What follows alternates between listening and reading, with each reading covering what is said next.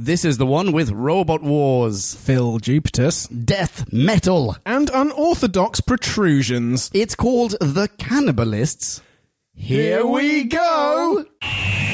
Reviewing audiobooks now too, cause we love our Doctor Who. Encountering We're in Time the Dark, Dalek, Space-Time, Anglan Rock. Starlet phones are awful, that's the TARDIS way.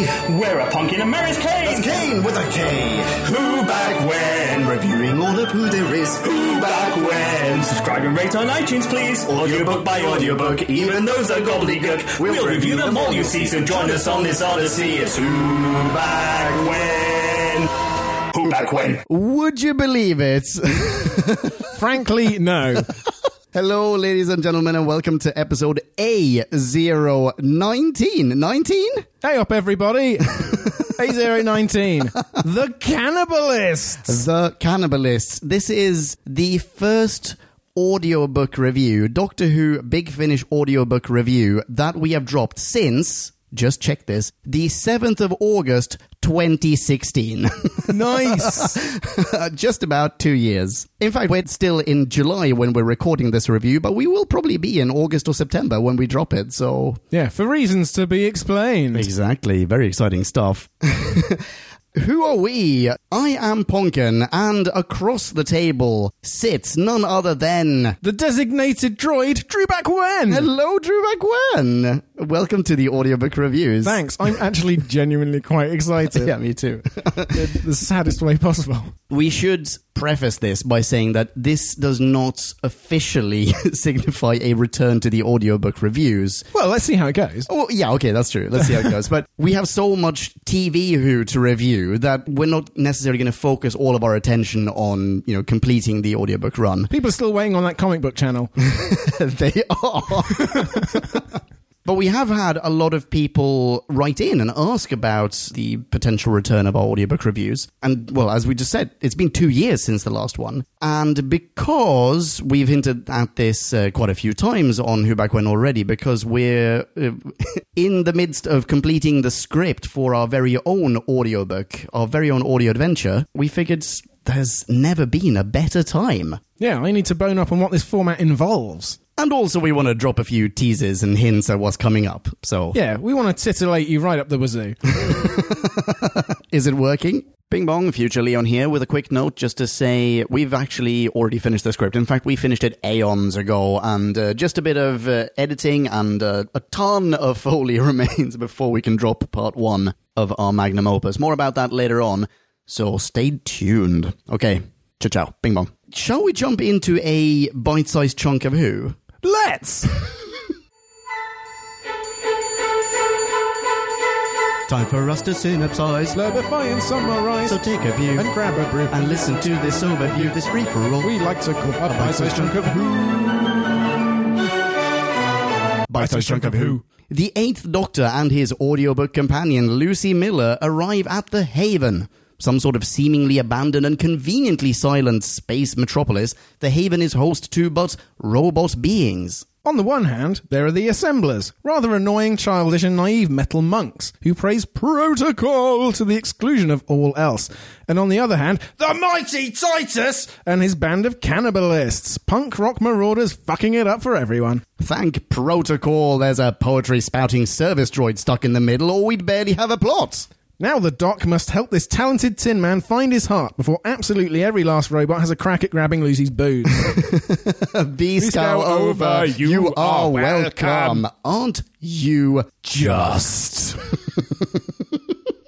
That was titillating. It was. Okie dokie. So how does this work at all? Because I think I listened to your review of We're and Dawn just for giggles and fell asleep, so I really know nothing about this channel. Here's the thing.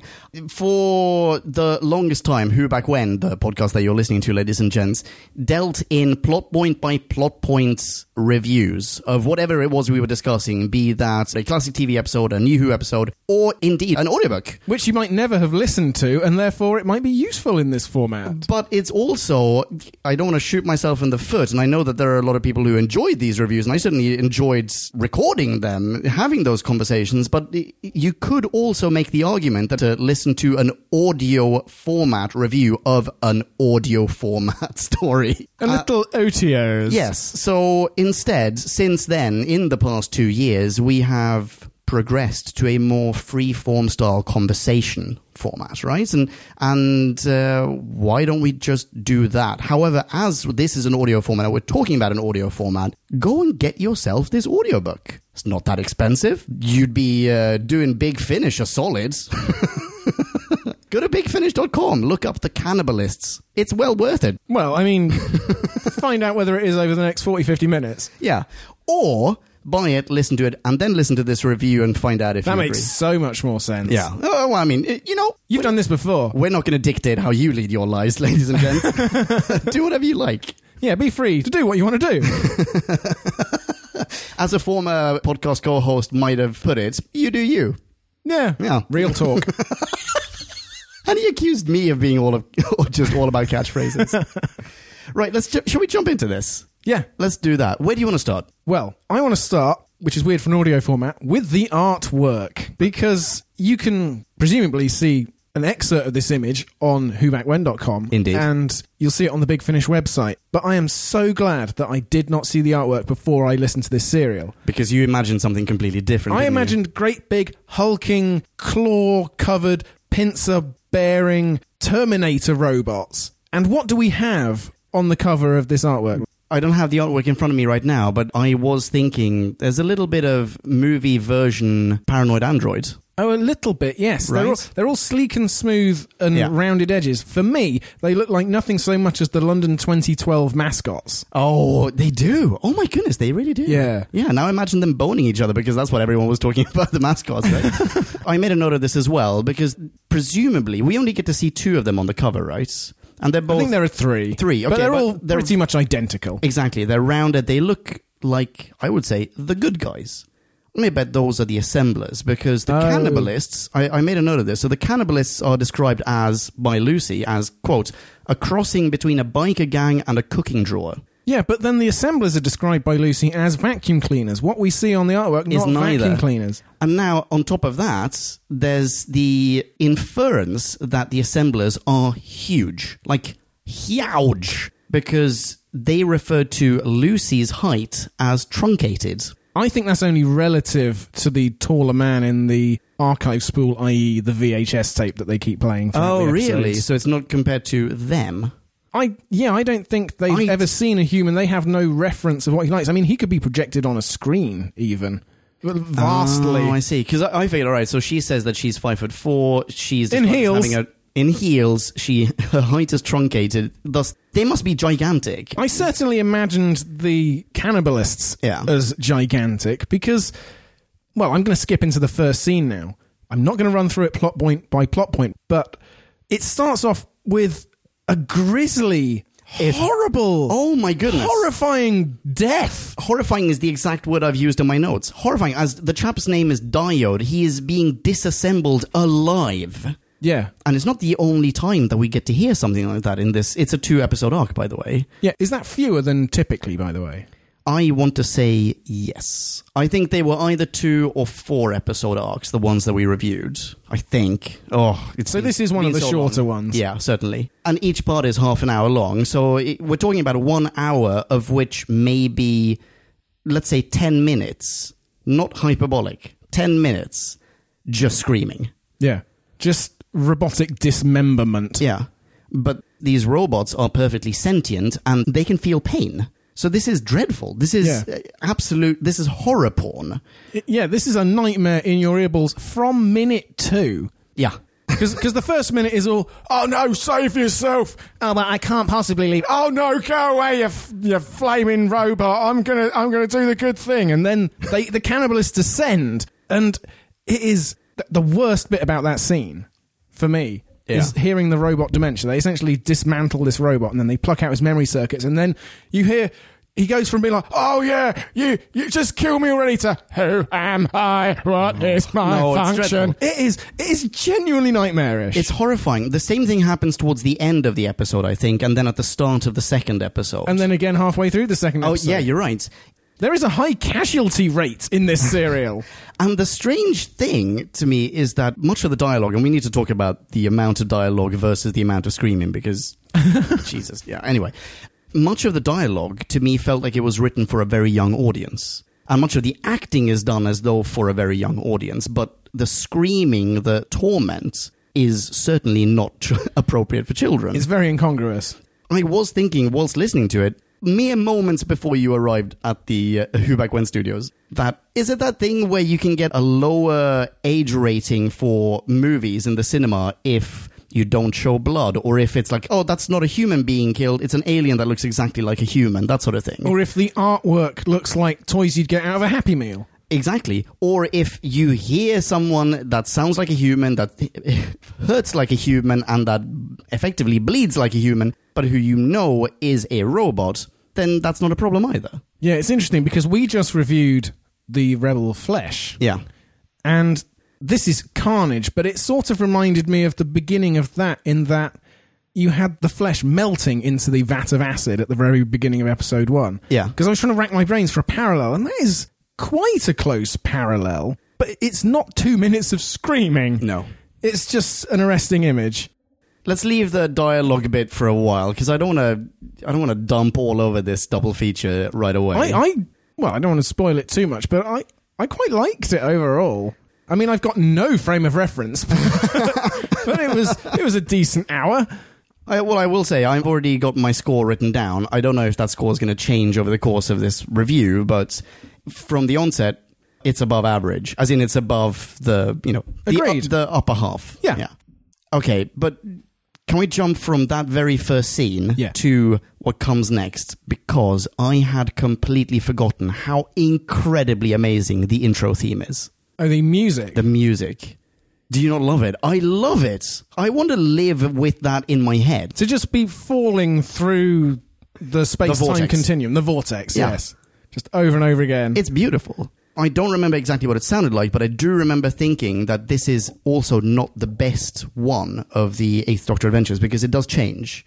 And the very first one that we reviewed was Blood of the Daleks, and that one had a much darker theme, and it was even better. But this is great. It's like the classic, maybe the like sort of Tom Bakery theme, right? But it's oomphed up. It's oomphed, but it's not overdone like with the new ones at the moment. We have like thunderclaps, exactly, and flamey, fiery furnaces. But this one, it's spectral. Yeah, and it draws you in and takes your mind in weird directions. Nor is it super speed like Tennant. Yeah. And there aren't the time team drums like da da da da da da da da da da da. Yeah, it's nice. Sometimes you do more with less, but not in business. Learn something more in your MBA. Sorry, it's a tangent. Agile working. It's a fucking buzzword. Do some work. I work in an agile environment. I don't know what to tell you. Yeah, and how much do you get done typically? Not as much as people want me to get done. So this is my first encounter with an Eighth Doctor adventure in over 20 years. That's exactly my next point as well. I wanted to ask you, how do you feel about McGann? Well, it's quite hard because this is, as you say, a short serial, and a lot of the time he's running from one action scene to another. Yeah. For most of it, I didn't get much insight into the Doctor's character at all. I mean, there are some sort of universal Doctor points. He has a respect for life and sentience, and he's a magnanimous guy. But he does also threaten to disassemble them with his sonic. Yes. He's not in the habit of making idle threats, or is he? I'm pretty sure he does in episode 1, but then in episode 2 he unleashes a furnace on them. So, that's true. I suppose maybe not. Yeah. So he's inconsistent. They mention his clothes, and I know from the comics that he's a guy who likes his garb. When you listen to this, were you picturing the TV movie Eighth Doctor, or the is it the Time of the Doctor? Death of the Doctor? Day of the Doctor. Day of the Doctor? Bing bong, that would be Night of the Doctor. Okay, bing bong. The pre-50th, Exactly. The 5 or 6 minutes like the- Sisterhood of Bingo. Khan or whatever yeah. it is. Khan! Yeah. That little 8th Doctor short. Which version of McGann's Doctor are you picturing? To be honest, I didn't really picture either. In a weird way, I spent a lot more time trying to imagine what the robots looked like, Okay. because the scope for that is just more, and I was trying to refine my image of what they were doing over the course of the episode. Oh, I didn't even tell you. I disagreed with your version of what the robots look like. Oh, Yeah. What did you think they looked like? I'm sorry, I just cut you off very rudely there. Well, I hope it's with a good point. To me, the bad guys, the cannibalists, are person-sized. They're human-sized. Okay. Because they can't be crazy towering, but they should look like a patchwork, like a Frankensteinian patchwork of robot bits. And they do... Like an Absorber-Loff of the robot kind.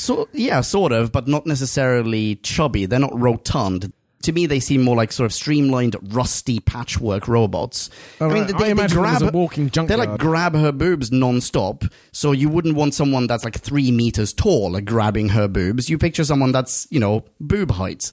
But then the good guys, to me, they're tiny. One of them does also grab Lucy's boobs. Oh, yeah. Yeah, you're right. Sends a pincer her way. Yeah. Yeah. But then she's also extremely truncated. Yeah, also, you're right. Sorry, I interrupted you. You were on an 8th Doctor streak. I'm sure I had very little left.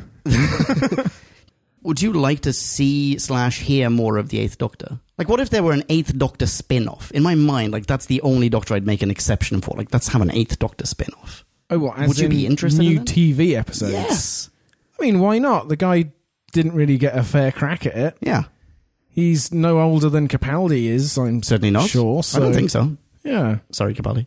Yeah, why not? Well, I mean, that's going to sort of undermine the new gender they're going with, but apart from that... Well, I didn't mean it like that. I mean, I don't... Yeah, of course you didn't. But I love McGann, probably largely because of Withnell and I.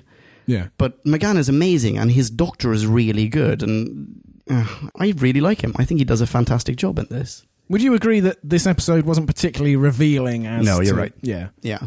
Listen to an episode, this was maybe this was also a two-parter, actually, now that I think about it, called Human Resources, which was a Cyberman episode. Okay. Classic Cyberman. Like Mondasian Cyberman. I don't remember much about it, but I do remember it being fantastic and him being tremendous. How did you feel about Lucy Miller? Well, not much to go on. We're 19 episodes in. That she's the same companion from A001 to now and beyond. So their relationship must be fairly mature at this point. Only for the 8th Doctor Adventures, though, as far as I'm aware. So the other 8th Doctor series, she's not a part of, I think. Yeah. But still, she's had a good run as a companion. Oh, yeah. But She's canon. Yeah. She's mentioned in that 6-minute whatever. Is she? Yeah, when he's like transforming, regenerating, I mean, and he's listing all of his companions, she's one of them. Nice. Yeah. Yeah. Nevertheless. I mean, she's bolshy. Yeah. I found it hard to not imagine Rose, really, Oh, that's interesting. because I know she's blonde and not that tall. And a little chavvy? A little bit, and bolshy, really. Okay. That's all I got. She's bolshy, and sometimes she'll make a ludicrous threat that immediately proves disastrous. Yeah. And, I mean, I guess she's not usually ineffective, and, well, she's better than Rory's been most of the time, but no, I know very little more about her now than I did before. I guess maybe this isn't the best episode to introduce either character.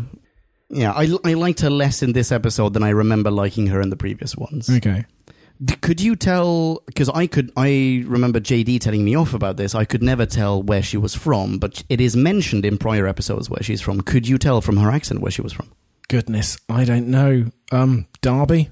Blackpool. Blackpool? Yeah. Oh, well, I was City of Lights. probably only 150 miles out. Wow, Blackpool. Well, Yeah. I mean, she's doing a good job of making herself comprehensible. So, she's gravitating towards the centre of the country, where I believe you'll find Derby. Oh. Yeah. Oh, that's not a coincidence. So, yeah, the two leads, they're functional.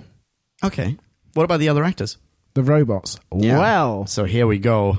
There is one guy who we've seen in the news, In the news, Phil Davis. Phil Davis. Wait, we've seen him in the news. He appears in Fires of Pompeii. That's what I mean. Oh, I was thinking news as in like BBC News. Like, Oh, right. like we've seen him in the news recently. No. His reputation caught is with a head under his untarnished. No, there have been no accusations. Phil Davis is still good for work. Call his agent. Do it. Yeah. And Phil, if you're listening, come on the show. Yeah, he was in Fires of Pompeii. I neglected to write down the name of his character. Lucius, I believe. He's the pyrovile stooge, essentially. Oh, all right. Okay. Getting everyone into Pompeii. He has also been in the first ever episode of Sherlock as Really? the creepy cabbie Jeff. No. Yeah, that's him. That is him. You're right. It is him. Yeah. Oh, that's kind of cool. It's very cool. Yeah, there's a lot of overlap there. He's That's creepy as interesting. balls. He loves to be a villain. And I think he does the best job in this episode. He does, yeah. He is having a whale of a time. He is just crushing every scene. Yeah. He just dominates. I absolutely agree with you. Uh-huh. Yeah, he's making a go of it. He's just like, no, fuck it. This is a script. I'm going to read it. I'm going to have fun with it. Whereas the biggest name on the list, one might argue, Phil Jupitus, Yes. who plays Servo. Servo, who is the poetry spouting droid, right? As indeed Phil Jupitus began his career as a performance poet. Really? Yes, Porky the Poet. Oh, I didn't know that. In the 80s. He toured with Madness. That's interesting. I didn't... What? Yeah. With He Madness? opened for Madness with his With Porky poems? the Poetry Act. All right, this is something to YouTube after this recording. Okay, I wasn't aware of that, but I will say, after the first episode, when they're like, oh, and this character was played by blah blah, and this character was played by so and so, and then they get to Servo was played by Phil Jupitus. And then you sit bolt upright and think, It's like, wait, that was Phil Jupitus? Because I did not recognize Phil Jupitus in that role. No. Not even in the second part, when that came up, as in when he came up, I was like, I know that this is Phil Jupitus. It did not sound like Phil Jupitus to me. Well, I mean, his voice is put through a bit of a filter to Yeah. make it more robotic. But he has a certain charisma that, recognizable charisma. I did not recognize it in this. Is that good? Maybe that's actually high praise. He really immersed himself in the role of Servo. I don't know. Are you not just imagining the rather large gentleman, but in your mind's eye, there's already been established a sort of shrinking, diminutive craven robot hiding in the shadows? No, I don't think so. I'm comparing his voice from QI and other things that I've seen him on to Servo. I don't know. I started off thinking maybe this is criticism that he didn't really give it his all, but maybe he was just doing a fantastic job. He was very consistent. He was. At no certainly. point did he sound like Phil Jupitus. Absolutely not. Nor did, we should point out, any of the other actors. Well done, well done, well done. Well, bravo. We have more actors with connections here. Oh, go for it. Be that JD. Another Doctor Who connection. Diode was played by Nigel Lambert. In fact, Diode and, I can't really read, Domitian, thank you. I can't really read. Oh, you just learned to read. Similar Domitian. Very small font, not wearing glasses. Nigel Lambert, he was in the fourth Doctor serial, The Leisure Hive. And he also, not a Doctor Who connection, he also voiced Mr. Curry in the original Paddington Bear series. Oh, cool. Yeah, So that the was same voice. Was Diode, just leave me. In the Emperor Domitian. Yeah. Wow, that's pretty good. Well, I mean, you just did the same thing, so bravo, both of you. What a range. Drew Bagwen and Nigel Lambert. Stupendous voice acting from both. Everyone else is sort of, okay, they're big Finnish actors, but then there's one person whom we have encountered on Who Back When before, namely Beth Chalmers, who played... Who's that acting? Beth Chalmers. She was elevator voice. Yes. Yeah, Going up. Yeah, she was the lift. But she is a bit of a big Finnish legend. I remember JD talking about her. She has played the mother of 4 different companions in big Finnish audio dramas. This seems to be like a niche that she has targeted. That's weird. Right? And we have previously encountered her in 2 episodes, namely Orbis, which was, and Wirren Dawn, Brilliant. in which she played the Queen. So, yeah, there you go. Matriarchs all round. Exactly. This was also, it was written by Jonathan Morris. Was that his name, Jonathan Morris? Yes. Ah. Oh, do you have stuff about him? No, what's he done? Shit tons. He has written a number of novels and a TARDIS load of audio adventures, including a couple that we've discussed on the show already. Namely Max Warp, which JD loved, and Hothouse, which JD hated. Oh, yes, and I know why. Yeah. Yeah. Living plants. That is why he left the show. Very possibly. Yeah. Hey, JD, if you're listening, we miss you. Yeah. Hope you're well. We only did this because we finally just gave up on you coming back. We gave you 2 years. Yeah. You had your chance. Where do you want to take it from here? I'm sorry, I've been babbling over here. I would like to address about 30% of the dialogue. By which I mean, protocol be praised. Protocol. Ah, it drives me insane. I mean, protocol be praised is a great phrase. As is death metal, by the way. Yes. And the way that transforms from death metal to metal death, metal death, metal death. Yeah. So you were saying about the dialogue. Yeah, the obvious divine invocations. Yeah. And, I mean, they just repeated it so much. So much. I know they're supposed to be sequestered away and driving themselves mad, but it just ended up detracting from the imagination that you could have fitted into an hour. Did you do in any way religious reading of it? Oh, 100%. So let's hear it. And the also, religious reading. And also, does it tally with, because you have provided that viewpoint on New Who episodes, TV episodes? I'm not going to get super religious and deep about it. No, but Okay. it has been brought up by Moffat in scripts, right? I guess criticism of religion. Well, this time the Eighth Doctor actually comes out on side of it in a sort of Exactly. general way. Yeah. And says anything that gives people courage and strength and hope is not to be denigrated necessarily. Yeah. Yeah, there is that. The religious parallel also falls down because the robots thrown into the furnace are going, protocol preservers, protocol, and they just die, whereas Shadrach, Meshach, and Abednego were protected in the fiery furnace. So, you know. This is all going over my head. I'm not aware. Book of Daniel.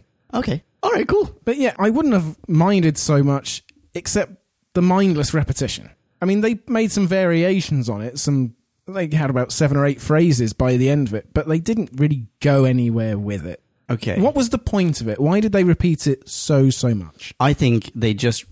My view of this is that that's not the only thing that was repeated. Okay. A lot of this script was repetitive. Everything that the cannibalists said could probably be boiled down to 2 or 3 sentiments, and then that took up maybe 10 minutes of, 60. You have the protocol be praised, that takes up, let's say, 5 minutes of the 60. You have all the screaming...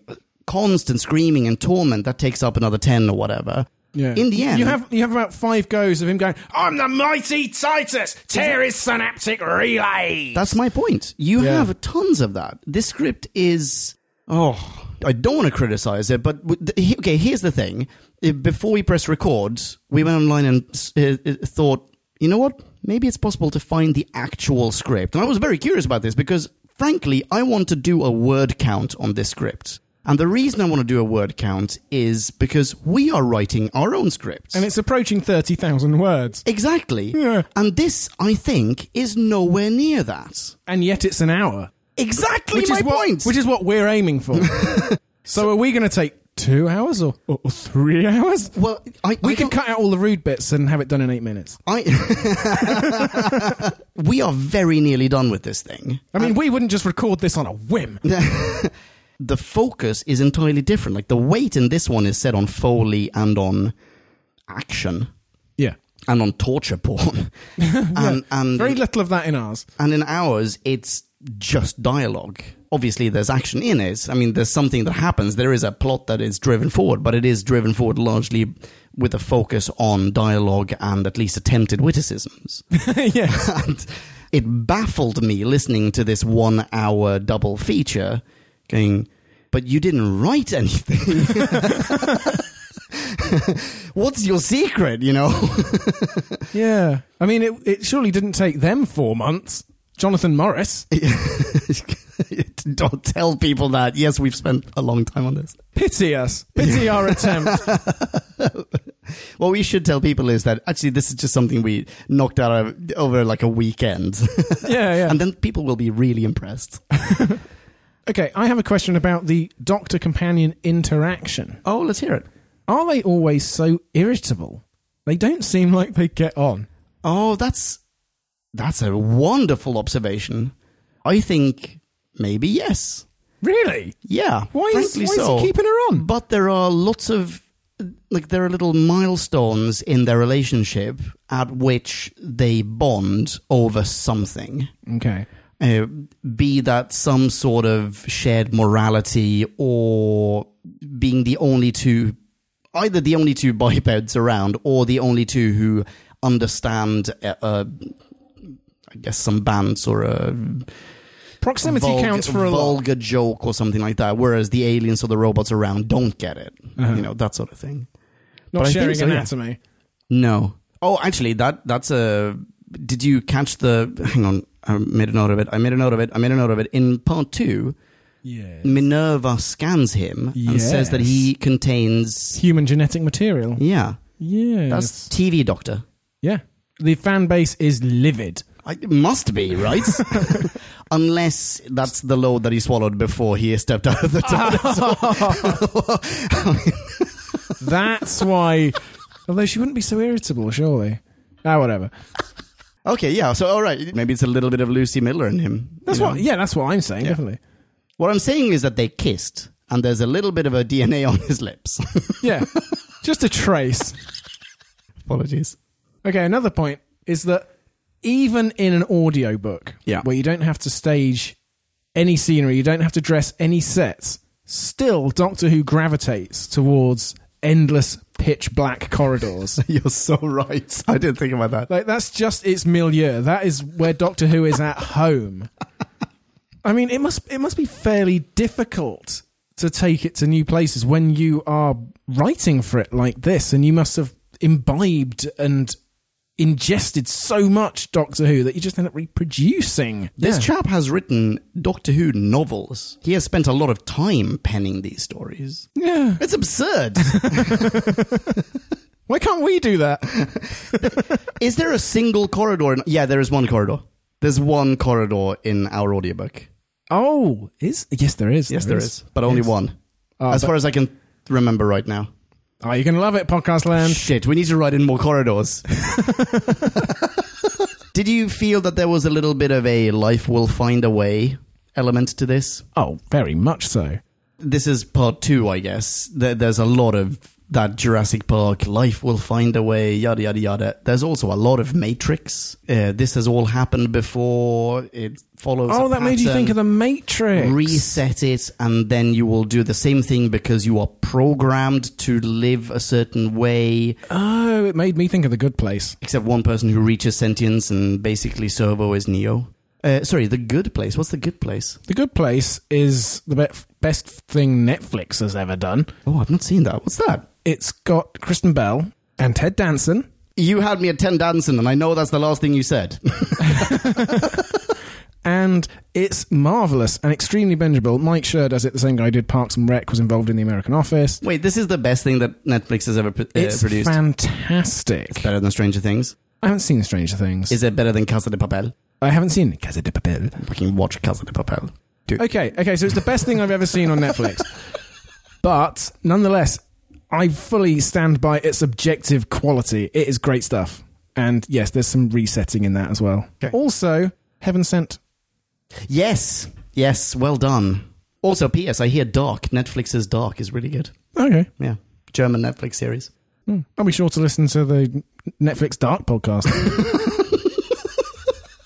Okay, we've mentioned all the Foley work. It is good Foley work, isn't it? It is good Foley work. I mean, these guys know what they're doing. This was utter junkyard chaos. yeah. It was a cacophony, and it was engrossing, immersive. Yeah, 100%. Not just the Foley work, also a lot of the editing was gorgeously done. Yeah? There was one transition in particular that I noted down, and this was, I want to say this was in part 1. Possibly actually at the very, very start. I know I can't really remember. But there was a very nice transition between scenes whereby we were hearing the Doctor talk to Lucy, and then mid-sentence it cut to very clearly the same conversation, but it was over a speaker. Yeah. And even though it's just a soundscape that you're absorbing, Suddenly you feel a distance from the characters. You know that someone's observing them. It's beautiful. And then when you editing in that segue to the next scene, it's really satisfying. regard. Yeah. Because Yes. you don't have to have the pause. You are just taken across the space station. Yeah. Yeah, it's nice. Oh. Well, you're also thinking like, oh, maybe we could do something like that. Maybe we could absolutely cut That's that. why I listen to this, for tips. Big Finish, I hope you're listening, by the way, because we're about to send you an audition tape, basically. / we're coming for you. We'll never surrender. Oh, that was another thing I was going to ask. Are the voices always this exaggerated and silly? No, I don't think so. And that's why I specifically thought that this episode felt like it was written for / acted for a younger audience. Right. There were, I do remember a few exaggerated, sort of overly theatrical characters. in Horror, past- glam, rock, surely. and it stars Wilf. Cribbins be praised. That was another thing. Okay. At one point where they're going, protocol, Yeah. it just reminded me of the little green men in Toy Story going, the claw. Ooh, it was... So yeah, it was quite childish. It was a little bit. Can I pull out a soundbite? Please do. I've only made a note of one. And it's not even an important one, but it is kind of a fun segue because we have part 1, 11 minutes and 35 seconds in, Ooh. which is the catchphrase of the TV show The Chase, the quiz show The Chase, Uh-huh. Bring it home, Leon. which is hosted by, Bradley Walsh. who is going to be a companion of the... 13th Doctor. That's right. So, yeah, there you go. Eventually, the Doctor Who universe will encompass everything. Okay, what did you think of Servo's poetry? This is being acted by a performance poet. Yeah, but it's not poetry that he's written. Clearly. The hexadecimal machine code versions of the poems. The ones that rhymed. Yeah, exactly. Yeah, that's a good line. That's a good line, but using that gimmick felt obvious. I did not remember this. I listened to this episode 2 years ago, this audiobook 2 years ago, and I had forgotten everything about it pretty much. But when that came up, I was like, oh, he's clearly going to say 10110001. And it wasn't binary, it was hexadecimal, but, same joke. And so that felt a little obvious. And the poems themselves, Childish, again. clearly for a child audience, right? Yeah. Yeah. What about the rest of the structure? The cold open, the cliffhanger, or the cliffhangers. There are two of them. Doppelhangers. And the Nice. the crescendo, the ending, the effectively still frame high five at the end, etc. How does that match up to a classic or New Who episode, an actual visual Doctor Who episode? Well, again, I have no audio frame of reference. Okay. Compare it not to audio, compare it to TV Doctor Who. I wonder how it would stand up as an episode. I mean, do audio adventures lend themselves to just action sequences? I know you denigrated Wirren Dawn for being just action. Yeah, and I want to take back so many things that I've said about. I mean, this isn't just action. No, it's not. Actually, in part 2, there is quite a, not lull, but a chance to breathe. Mm-hmm. Lucy and Servo even have a bit of a chat, although then there's some more poetry. I mean, it at no point was I bored. Okay. I can say that much. But don't you feel that an audiobook should just be, it's almost like a cartoon. It should be able to do everything of a TV episode and more because you're not limited by budget. You can write whatever you want to. Yeah, it felt like these guys crept onto the set of Deep Space Nine after the series had finished. Like, can we use this? Okay, great. We'll just be an hour. So yeah, I mean, it didn't exactly expand my horizons. I think that's all I can say, really. What did you think? I thought that much of the structure was surprising, was odd. The cold open is incredibly long. Like, it's super long. Mm-hmm. And 90% of that cold open is just screaming. Yeah. The ending on the vulgar joke of, and your odd protrusions, or whatever it is he says. Unorthodox protrusions, yeah. Cracking norks, essentially. Yeah, I'm just not entirely convinced by the structure of it. It was too repetitive, basically. I mean, I'm Get glad Hunted. it wasn't more than 2 episodes. Yeah, that's Because right. there was enough padding. Yeah. Also, that's another question I have, and sorry to be Could this be a asking one episode? basic format questions, is that the first minute and a half of episode 2 was a direct repeat of the end of episode 1. Is that something they do to ground you in the new episode in case you don't listen for a week, or what? Or maybe yes. Okay. It's not presented as a previously on, but you certainly start a little bit ahead of the conclusion of part 1, or Right. of the prior episode. Yeah. But you're also not limited to, if you haven't listened to this for a week, you would buy this as a direct download or as a CD. You're not limited to, next week on Big Finish's Doctor Who's 8th Doctor Adventures. Yeah, so why do you have to sit through that extra minute? I don't know. Padding, I guess. In some cases, it might be worth it, though. There's never a previously on Doctor Who. So if it's a 4-episode arc, the 4th episode isn't going to start with a synopsis, effectively, of parts 1, 2, and 3. It will start with the end of part 3. Yeah. So the assumption must be that you're caught up and that you know everything. But maybe the idea is, get in the mindset, get in the mood for this scene. It took you a minute to swap CDs around, so here, let's get your mojo flowing again. That sort of thing. Yeah. I have a couple more notes. Oh, let's hear them.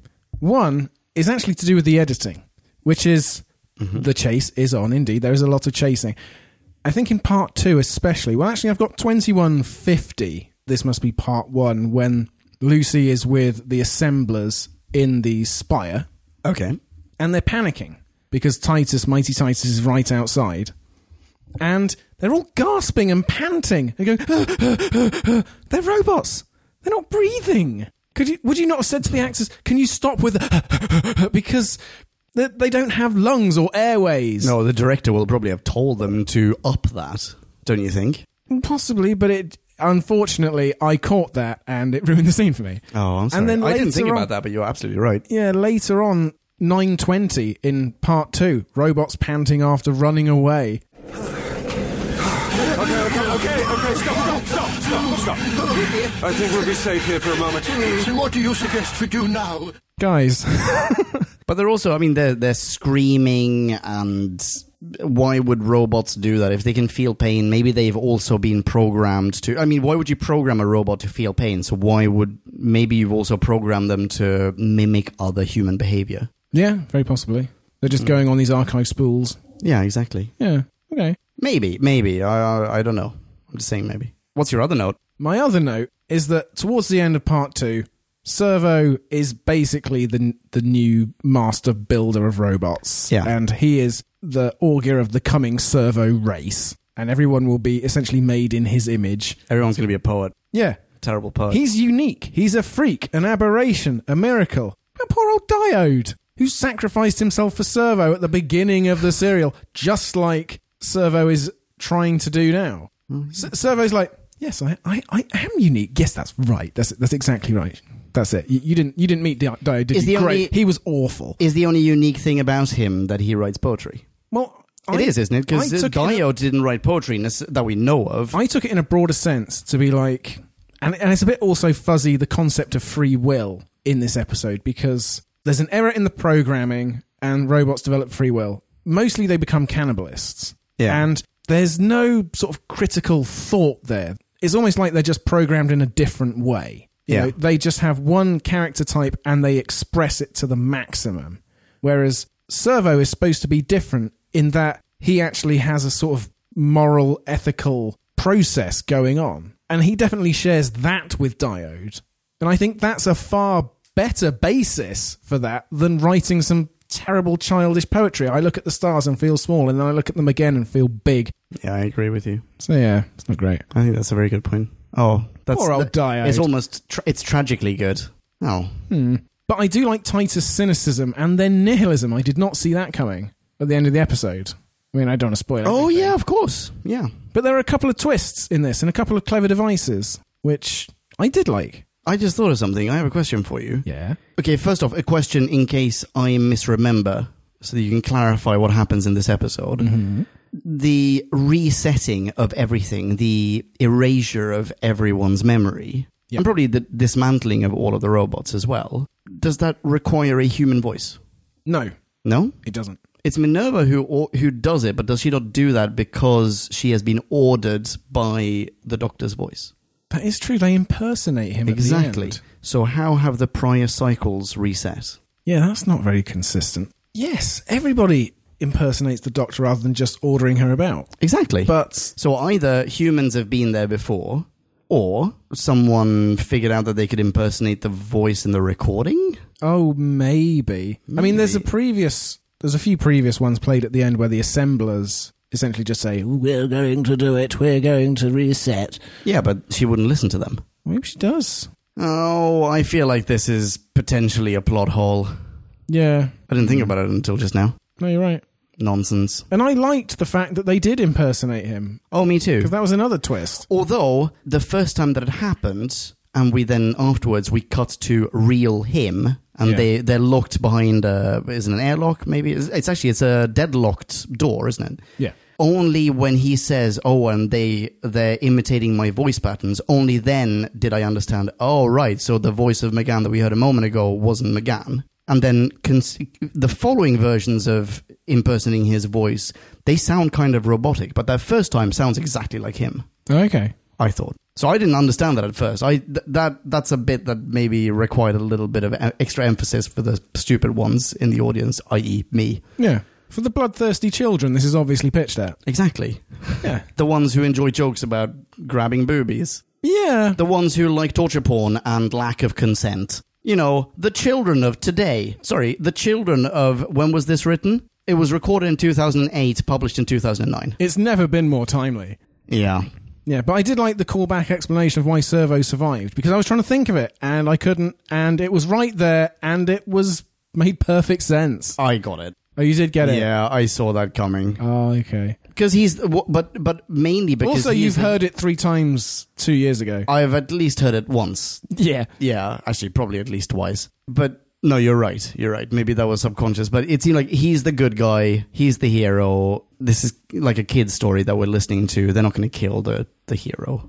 Though I'd completely forgot. Thank you for bringing up Diode. I'd completely forgotten about Diode. Well, they could have also done, like, hey, if he makes a whole spiel of if you live on in the memory of another, then you live on. So he could... Then you haven't been dismantled. Then he could reassemble Diode based on his memory of him. Yeah, Minerva could definitely pull that out of his neural banks. So do that. Write that into it. Yeah, but then he has to share his newfound kingdom. Oh. He's going to Rick and Morty this. Well, he's going to Rick and Rick this. He's Beth's ex-boyfriend. Is that who I'm thinking of? Oh, with really? the kingdom? Or is it Summer's ex-boyfriend? It's Beth's. It's Beth's. Yes. Oh, maybe. Oh, dear. Oh, no, it is. I don't want to be the next human to find that space station. Okay. Ratings? Let's. And now it is time to rate this. Did we love or hate this? Bing bong, hey, la la la la la la. Ratings. So what do you got?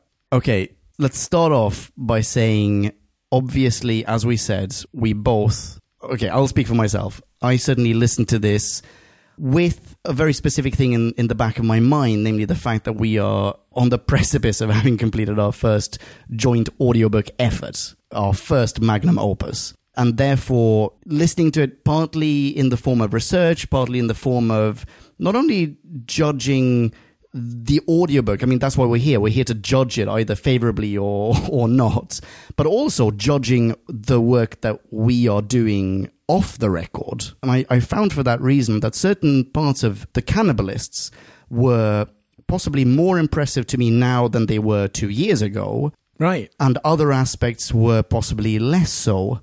We've already hinted at this. The script itself is very different from what you and I have been writing. Very different. Yes. It's slight rather than florid. Yes, exactly. And I think the main reason for that is that it's structured as a kid's story. Therefore, it doesn't need much plot. It doesn't need profound characters, and it doesn't need incredibly elaborate dialogue. And for that reason, unfortunately, it's not geared towards me.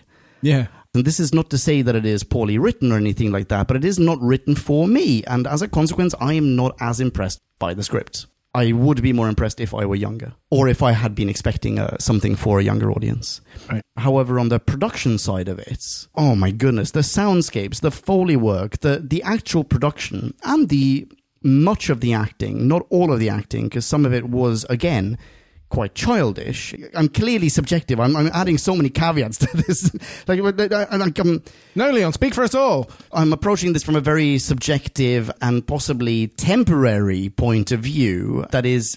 Isn't that how we all approach everything? Not necessarily. There are things that I loved as a kid and that I love today, not because I would love it as much if I encountered it for the first time today, but because I know that I loved it as a kid. Okay. And I don't...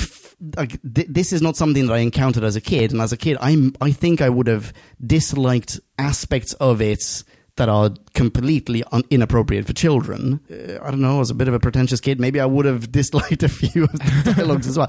In general, this is not what I was expecting, and therefore it's a teeny tiny bit of a disappointment to me in the writing department. So what I have done is I've split up my rating into parts, and I've got an average of them. For the script, bear in mind, this is on a scale from 0 to 5. 5 being the absolute best, 0.0 being the absolute worst.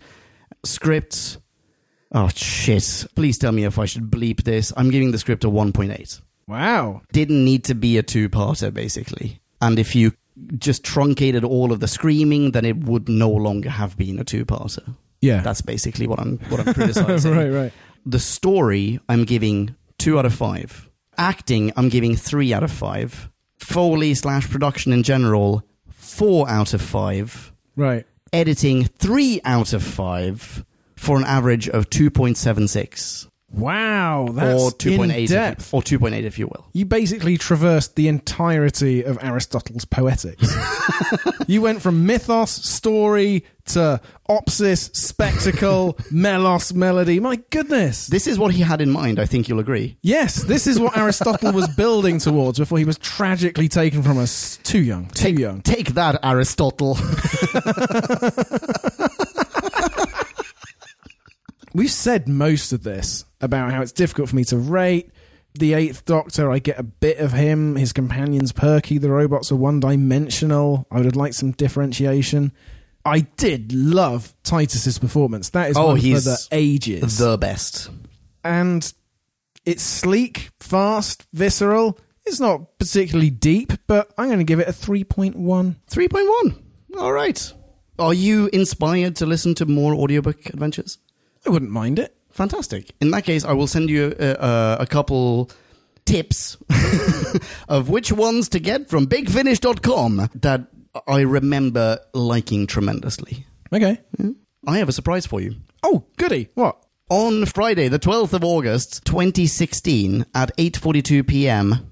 Yes. BST, Okay. Wow, this is specific. we received a listener mini for this episode. Oh, wow! Wow! Fantastic! Listener minis. Now let's hear from Podcast Land. Max 250. Or it would get out of hand. Oh, that is fan service right there.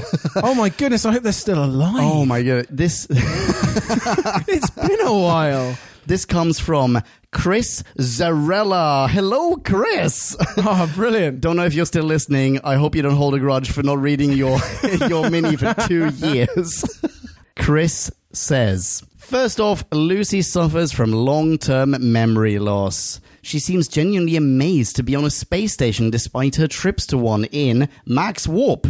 I don't like, continues Chris, that Doc and Lucy keep getting separated. They are more fun when they are together. But this is a trope that happens all the time in Doctor Who, so I don't think it will end anytime soon. Chris continues, I liked the robots, and pardon the pun, but their characters felt well fleshed out. Zing!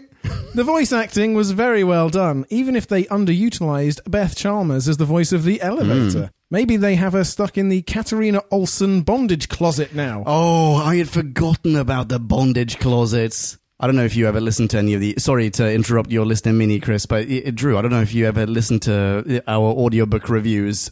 No, you didn't, aside from... Just Wirrendorf. Yeah. We had the bondage closet, the Katarina Olsen bondage... Oh, man. Chris Zarella goes on, I like the concept of the robots evolving, but if having free will and a conscience was the evolution, then Servo was not alone in that. The cannibalists have developed rage and the desire for revenge. Domitian, Probus, and Macronus all have fear, hope, and faith, and religion. Protocol be praised! And are capable of compassion and self-sacrifice. So why is Servo the special one? Because he writes poetry. To me, it sounds like he is the one with extra time on his hands, or whatever appendages the robots have, to develop a hobby. Chris concludes, the only one that doesn't seem to have evolved is Minerva, who still operates like a machine to the point of keeping Servo's mind after the reboot because of a technicality. Despite all the plot holes, I did enjoy the cannibalists, just not as much as some others. 2.9. I also marked it down because their chanting death metal got my hopes up that they'd play, or at least make reference to some in Flames, Cannibal Corpse, Dark Tranquility, or Behemoth. But that never panned out, and I was disappointed. Fantastic mini Chris Z. Chris Z for zing. So is it that the Doctor is just an aesthete? Because isn't that the eighth's bag?